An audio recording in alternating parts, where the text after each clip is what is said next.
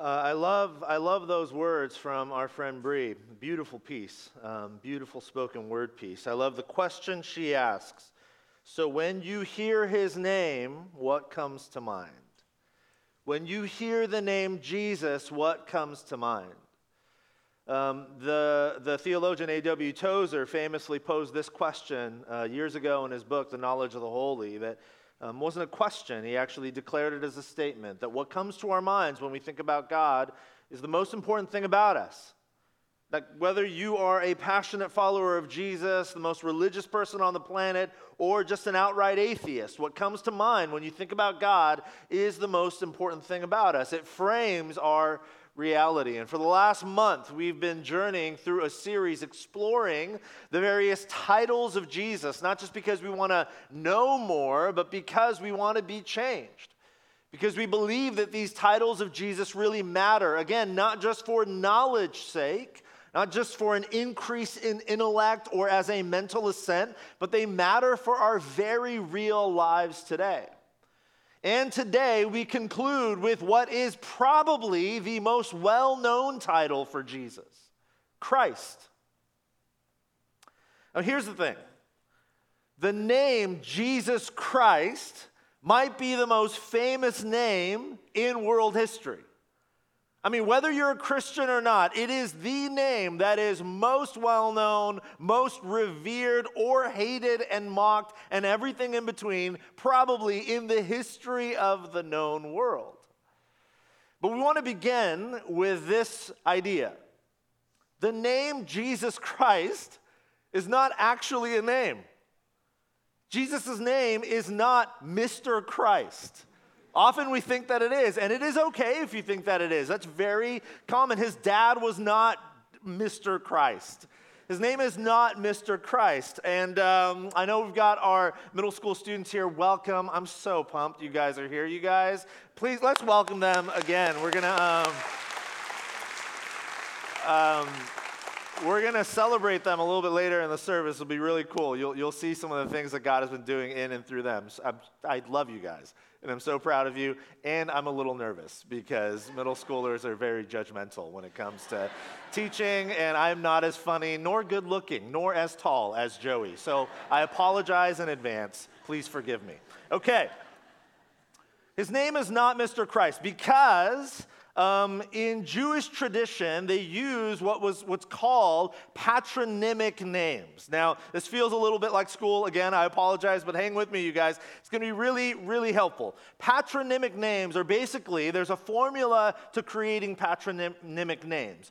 What you do in that tradition is you take your first name, the name that your parents gave you, and then you add the words, the Jewish words, the Hebrew words, ben, meaning son, or bat, meaning daughter, and then you add the first name of your father. And so I see Justice Tish here, who is the son of our dear friend Dave Tish, one of our teaching pastors here. Justice's patronymic name would be Justice, son of Dave. Now, you would also sometimes add your hometown. So Justice's name would actually be Justice, son of Dave of San Jose. That would be his patronymic name. You can go with that if you want to. It's actually way cooler maybe than Justice Tish. Okay, so what that means is Jesus' name, his full name, was not Jesus Christ. He was not Mr. Christ. Jesus' full name, when he was walking the earth, was Yeshua ben Yosef, which means Jesus, son of Joseph. Or adding the hometown and shortening the name. This is the name you see most of the time in the New Testament, in the Gospels. His name would have been Yeshua Nazarah, which means Jesus of Nazareth. Sound familiar? This was Jesus' name. Jesus' actual human name at the time in the first century Jewish world was Jesus, son of Joseph, or more commonly for him, Jesus of Nazareth. So the question, what is Christ? If he's not Mr. Christ, why does everybody call him Jesus Christ? Like, where does that come from? Okay, track with me here. This will all make sense in a moment. The English word Christ comes from the Greek word Christos. It's just a transliteration. Transliteration is not a translation. It's literally taking the sound of the original word and just transliterating it into your own language. So Christos to Christ. So Christ comes from the Greek word Christos. And the Greek word Christos is a Greek translation of a Hebrew word, the Hebrew word Mashiach. The word Christos in Greek and the Hebrew word Mashiach are the same word. And the Hebrew word Mashiach is the word we translate into the English word, anyone have a guess? Messiah. And so the word Christ in the Greek Christos means Mashiach, which means Messiah. So the name or the title Jesus Christ is literally Jesus Messiah. Let's dig a little bit deeper here. The words Christos and Mashiach, which we translate Christ and Messiah, in the original context, in the ancient Greek and in the ancient Hebrew, they meant a very specific literal phrase. Both Christos and Mashiach, even though we translate them into the English Christ and Messiah, literally in the original text of the day, the original language, Christos and Mashiach both meant anointed one. And so the word Christ, which we get from Christos and Mashiach, Messiah, actually means anointed one. So when you say Jesus Christ, what you are actually saying is Jesus Messiah, or more literally, Jesus the Anointed One. Okay, now this opens a whole other can of worms because we don't do a lot of anointing these days, right? When's the last time you anointed somebody? Anyone? Yeah, no one wants to be weird and raise their hand, right? You're like, me, yesterday, my cat, or whatever. That would be very strange. We don't do a lot of anointing these days, but in the ancient world, and actually not just the ancient world of the Bible, but up until very recently in world history, anointing was a very common practice. Let me show you a painting. This is a painting called The Coronation of Napoleon by the French painter Jacques-Louis David. I think it's Louis David. Right? Jacques-Louis David painted this famous painting called The Coronation of Napoleon. It's actually at the Louvre in Paris. I've seen this painting in person. It's huge. It's like almost 40 feet wide and 20 feet tall. It's one of these giant, massive paintings. If you've ever been to the Louvre, it's one of the ones that's in like those huge rooms that just takes an entire wall. It's called The Coronation of Napoleon. It was painted in 1807 by Jacques-Louis David. And it was commissioned by, guess who? Napoleon, right? He was like quite narcissistic. He's like, listen, I'm going to be coronated as the king. I want you to be there, observe, and then I want you to paint a giant painting of my coronation. And so he does. Jacques-Louis David paints this painting called The Coronation of Napoleon. And of course, Napoleon commissioned the painting in order to celebrate and commemorate his coronation as the Emperor of France. Now, I want to give you a close-up image. You see in the very center of the painting, that is Napoleon standing with the crown in his hand. And the woman kneeling before him is his wife, Josephine. Now, what has happened right before this moment, in real life, what happened was Napoleon had crowned himself. He had anointed himself the emperor and ruler of France, and now he was taking that crown, and he was about to bestow it, place it upon the head of his wife, Josephine, to crown her, anoint her, essentially, as the Queen of France. But what I want you to pay attention to is this. You see behind Napoleon a man in a white robe sitting in a chair. You see him? That man is Pope Pius VII. He was the pope at the time, meaning he was basically the most significant and important religious ruler of the day in the Roman Catholic Church. He was the religious world leader. Now here's the story. When Jacques-Louis David first painted this painting, before he put paint on it and he sketched the painting with pencil, and he showed Napoleon what he was about to paint over the sketching, Jacques-Louis David had originally drawn Pope Pius VII with his hands folded over his lap. And the reason Jacques-Louis David painted Pope Pius VII that way is because when Jacques-Louis David was at the coronation, that's how the Pope was sitting, with his hands folded over his lap. And Napoleon came to David and he said, no, you are not painting it this way. And he said, I want you to resketch this, and I need you to paint the Pope with his hand outstretched. Do you see his hand there? It's pointing out toward Napoleon. And the reason Napoleon demanded that he paint the Pope with his hand outstretched was because Napoleon wanted to make sure that his coronation as the Emperor of France had the visual anointing of the church. And so Jacques-Louis David goes back, he resketches, and he paints what is an inaccurate vision, an inaccurate image of what actually happened at his coronation. The Pope had actually been sitting with his hands folded in his lap, but the image is depicted as the Pope reaching out his hand toward Napoleon, a symbol of God anointing Napoleon as the Emperor of France. This is 1807, you guys. Not that long ago in terms of world history. Just, a couple centuries ago. Because anointing, up until very recently, was critically important. Napoleon wanted to make sure that this gesture of anointing, this anointing from the Pope who represented God in his worldview, he wanted to make sure that the anointing was represented in the commemoration of his coronation as emperor. That this wasn't just a political coronation, but that it was actually anointed by God himself. Anointing is the act of conferring upon someone or something a transcendent or divine power and honor. Anointing declares utter significance, and it proclaims that things have changed now because this particular person has arrived. Anointing is critically important in the ancient world and up until recently in world history.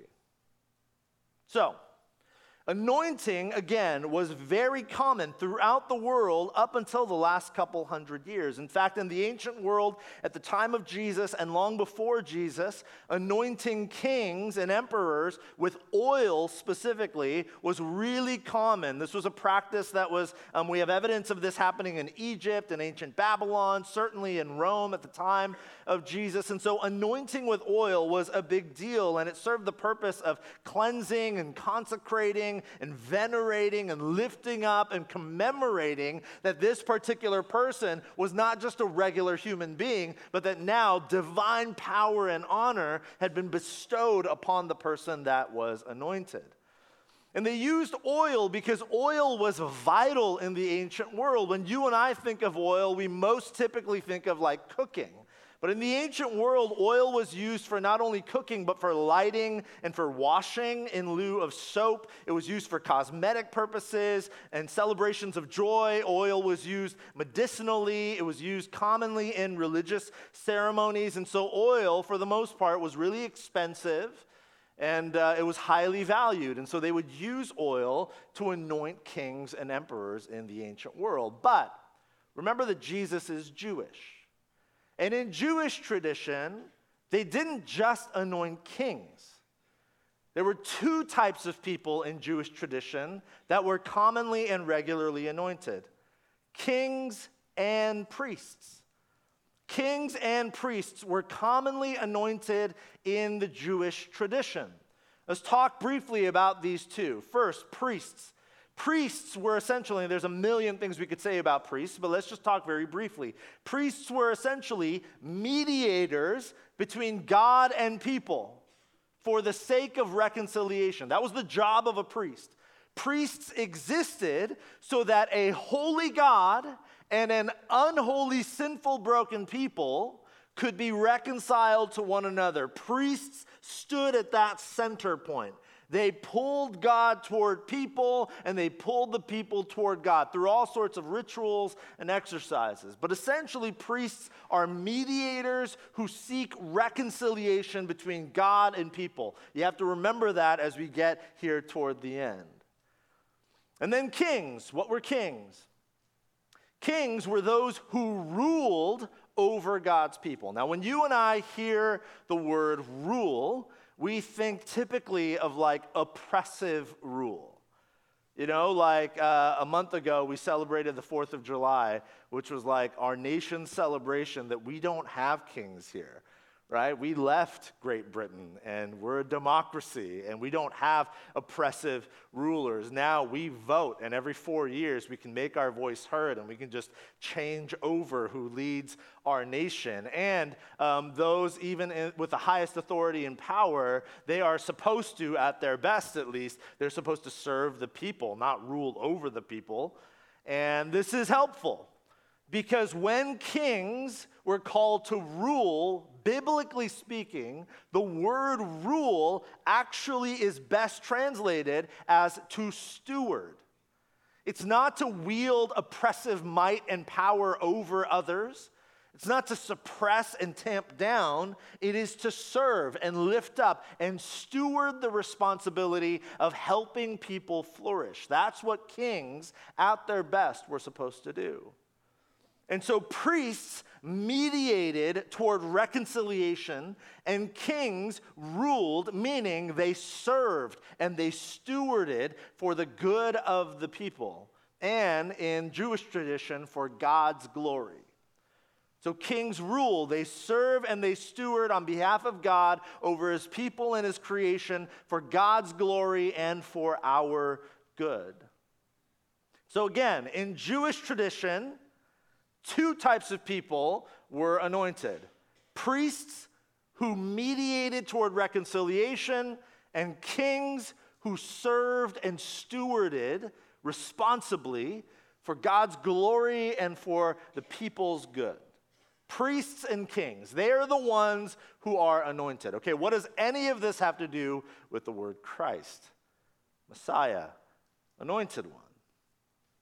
If you go to Hebrews chapter 7, there's this really random passage where the writer of Hebrews connects Jesus to a very obscure priest in the Old Testament called Melchizedek. Let me just read the passage to you. This is Hebrews 7, verses 11 and then 22.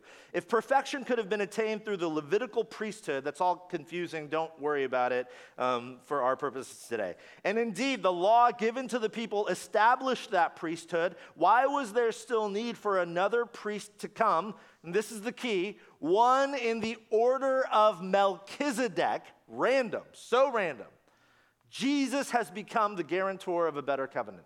So in Hebrews 7, the writer connects Jesus to this super obscure Old Testament priest named Melchizedek. But I want to point something out to you. When you go to Genesis chapter 14 and read the original story of Melchizedek, and he's barely in there, I want you to read the description of this guy Melchizedek. Then Melchizedek, king of Salem, brought out bread and wine. Interesting. He was priest of God Most High, and he blessed Abram. Okay, does nobody else find that fascinating? There's like 3 Bible nerds in here that are like, whoa. And the rest of us are like, this is so random, you lost me. Stay with me.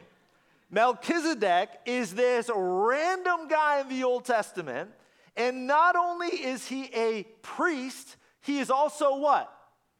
A king. He is the king of a place called Salem. Most scholars believe Salem is Jerusalem, the capital city, the religious epicenter of God's people. Also, the word Salem has etymological roots, meaning its root word is the word shalom. Anybody know what shalom means? Peace.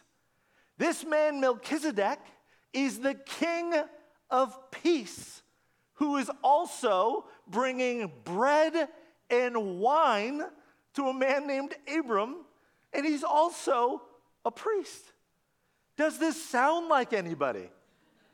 Holy smokes, you guys, the Bible. I could just leave right now, and we're just like, oh my gosh, this is insane. Jesus is on page 14 of the Bible. And that's made clear to us way later in the book of Hebrews, that Jesus is the King of Peace and our great priest. This is why his title is Christ. It's not his last name.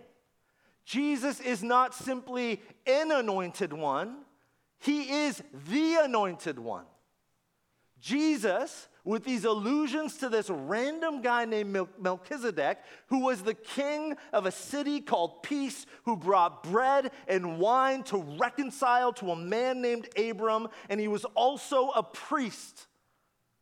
This man is a foreshadowing of Jesus, the anointed one, a king and priest, the King of Peace, who by way of bread and wine reconciles us as a priest to God above. Holy smokes.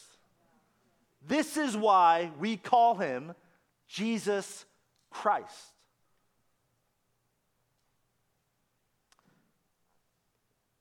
John 18.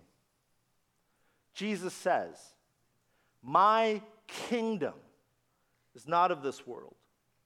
If it were, my servants would fight to prevent my arrest by the Jewish leaders. But now my kingdom is from another place." Jesus makes it emphatically clear here. If you have a kingdom, what are you? A king. 1 Timothy chapter 5. Paul writes this, "For there is one God and one mediator, reconciler between God and mankind, the man Christ Jesus, who gave himself as a ransom for all people."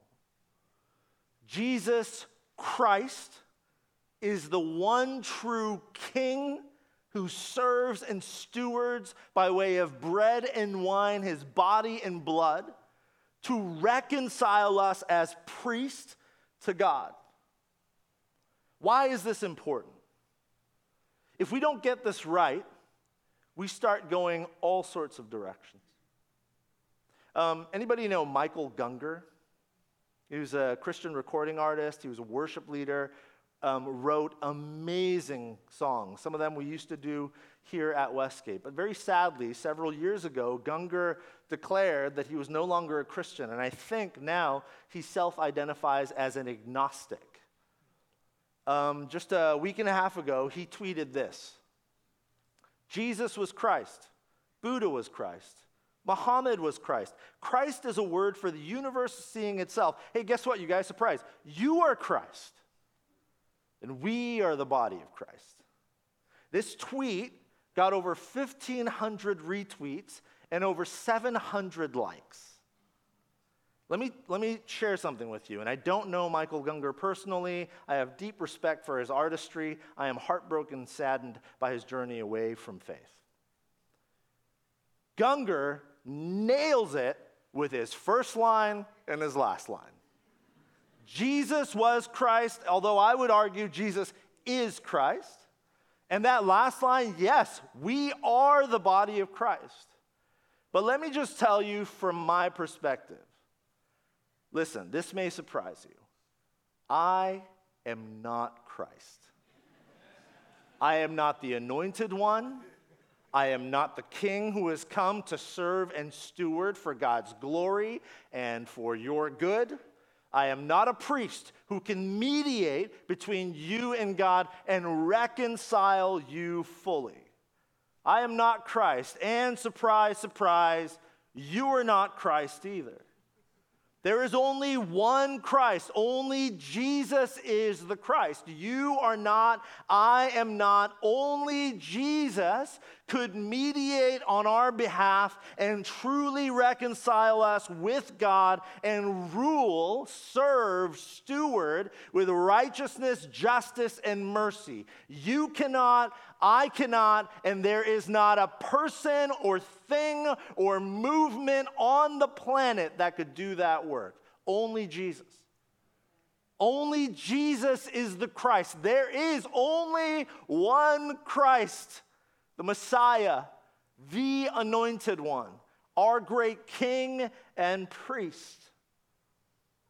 So what does this mean for us? Why does any of this matter? A couple of thoughts to close. There is an immense calling on our lives if Jesus truly is the Christ, and there is an immense comfort. First, calling. Most people today call those who follow Jesus Christians.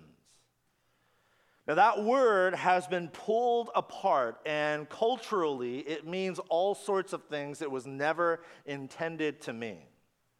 If you go out on the streets today and you ask a random person, a random passerby, hey, what do you think about Christians? You're going to hear a million different things, mostly negative, that have nothing to do with actually following Jesus. And this should be a gut check for us, that how we live and act and move and love and serve our unbelieving world matters. But here's what Christians actually means. It simply means little Christ. What that means is that Christians are, biblically speaking, men and women who are called to be formed into Christ-likeness every day in big and small ways. In fact, we see in Acts chapter 11, this is the first place that Christians are called Christians. For a whole year, Barnabas and Saul met with the church and taught great numbers of people. The disciples were called Christians first at Antioch. The reason this is important is because the word disciple or disciples is found countless times in the New Testament, whereas the word Christian or Christians is found, you can count the number on one hand. It's very few times in the Bible. The reason that's important is because a Christian and a disciple are synonymous. You cannot be a Christian without being a disciple. Make sense? Now, what is a disciple? A disciple is a student or an apprentice. An apprentice is the best word for this. I had a friend when I was in high school. His name was Peter, and he had a subscription to Car and Driver magazine. He loved cars. He could tell me everything there was to know about cars. His father owned a mechanic shop, like an auto repair shop. And one day, his father said to Peter, my friend, listen, Peter, you know everything there is to know about cars, but if your actual car broke down, you wouldn't know the first thing to do. So what did Peter do? He began to apprentice under his father. Rather than simply reading glossy magazines about cars, he got his hands greasy under the hood of cars.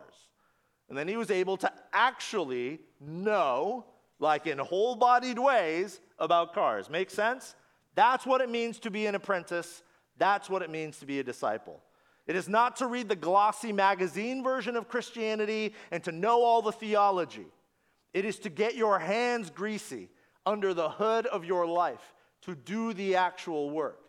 That's what it means to be a disciple, which means that's what it means to be a Christian. So if that is true, that means that you and I are not simply to sit back and know that Jesus Christ means he is king and he is priest, that he serves and stewards and mediates and reconciles us. It means that we are to what? Become like him. That in many ways, though we are not Christ and we will never be Christ, to be a Christian is to be a disciple, an apprentice, meaning we are to live our lives in such a way that we too, like Christ, our great King and priest, join him in the work of serving and stewarding our world and being mediators between God and those far from God to reconcile all to God the Father. This is the calling. If you are a Christian, You are one being formed into the likeness of Christ, the King and priest of all the world. And if that is true, it means that you are being formed into the image of one who is about serving and stewarding and reconciling. That's the calling. This is why understanding what the name Christ means matters so much. In fact, look, 2 Corinthians chapter 5. Therefore, if anyone is in Christ, the new creation has come. The old is gone, the new is here. All this is from God, who reconciled us to himself through Christ and gave us the ministry of reconciliation. If you are a Christian, then your job, your calling, the mandate on your life is to serve and to steward and to reconcile all to him. That's why we're here.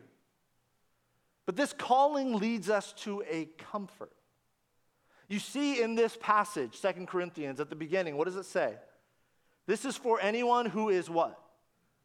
In Christ.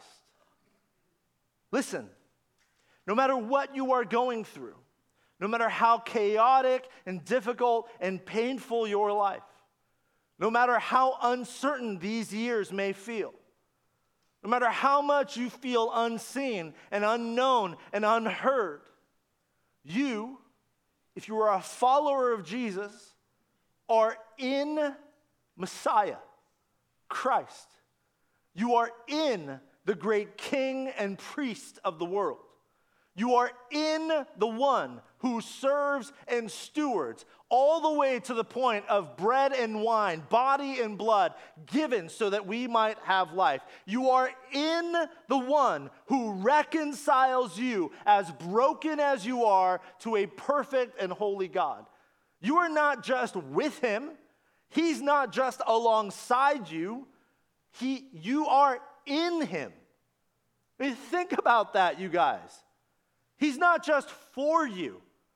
You are in him. And Colossians 1, to them God has chosen to make known among the Gentiles the glorious riches of this mystery, which is Christ in you.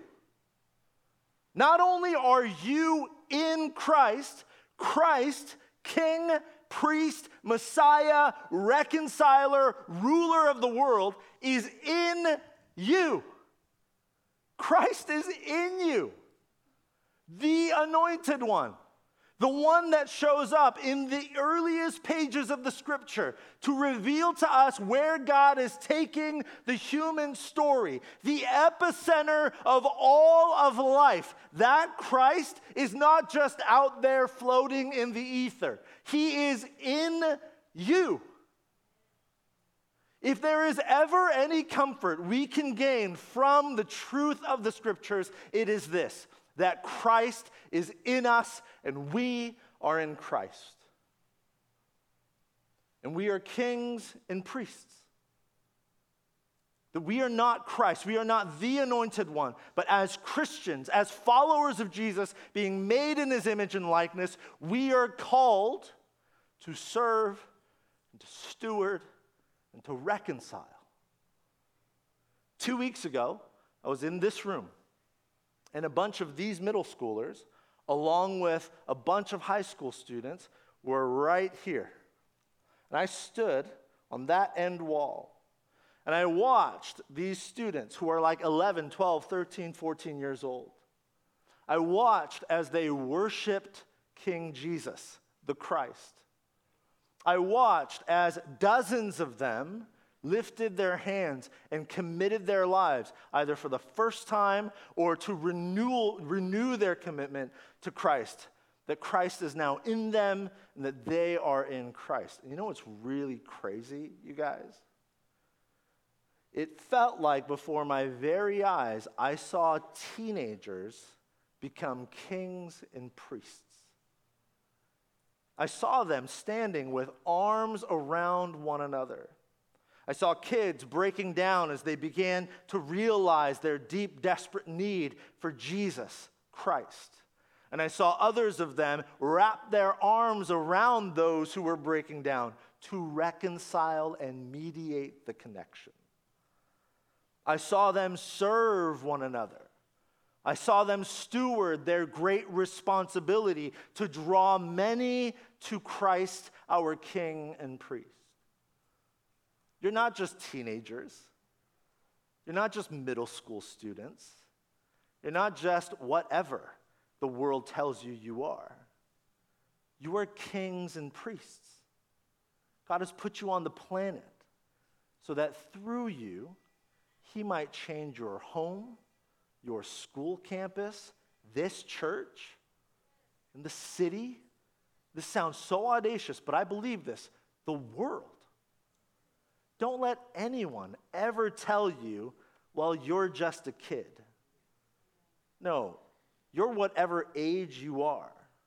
But if Christ is in you and you are in Christ, you are kings and priests, here to serve and to steward a world in need of hope and to reconcile many to the Christ who has changed you and is in you and is moving through you. This is true for all of us. Listen, I showed you that painting earlier of Napoleon, the coronation of Napoleon.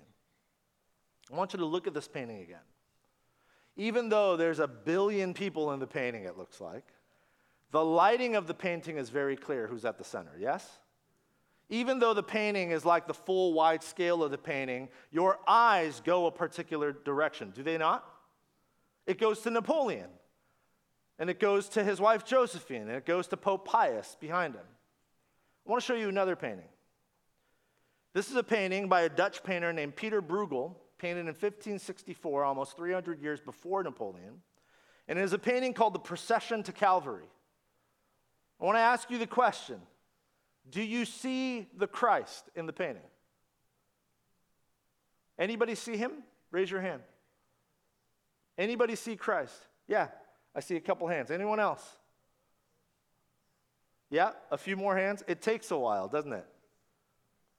Jesus is dead center, and you can barely see him.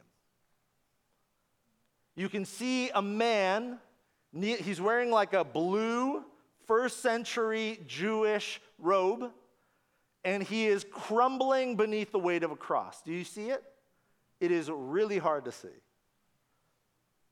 But here's what you need to know.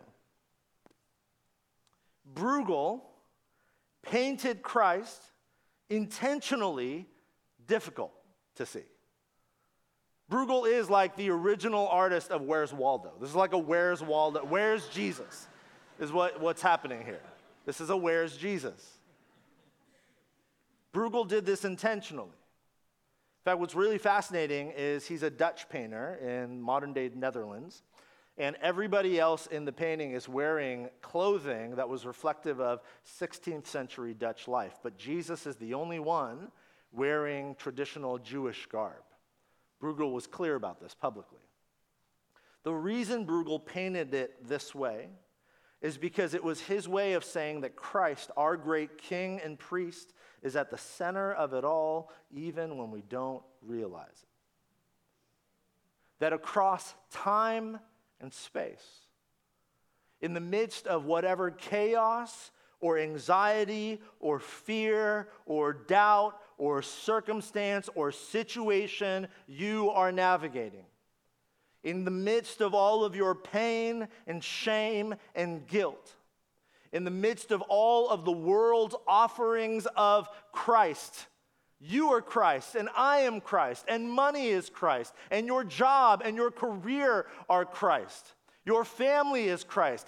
Dating is Christ. Finding a spouse is Christ. Having children is Christ. Retiring early is Christ. Climbing up the corporate ladder is Christ. All of these things that the world offers us to tell us that we can find meaning and purpose and joy and reconciliation and fulfillment and all of that stuff that every human on the planet is looking for in the midst of all of the chaos. All that is happening all around you, all of the noise, all of the voices, all of the clamoring for your attention and your allegiance and your pocketbooks. In the midst of all of that, Christ remains at the center.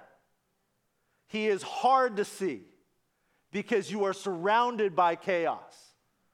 But he's there. And he's the only one that can give you the life you long for. Because he's the only one that through bread and wine, body and blood, served and stewarded a world in need and reconciles all of us to God the Father. So the question is, can you see? Can you see past the chaos? Can you see past the pressure? Can you see past the noise? To see Christ, the one and only Christ, at the center of it all, holding it together. Let's pray.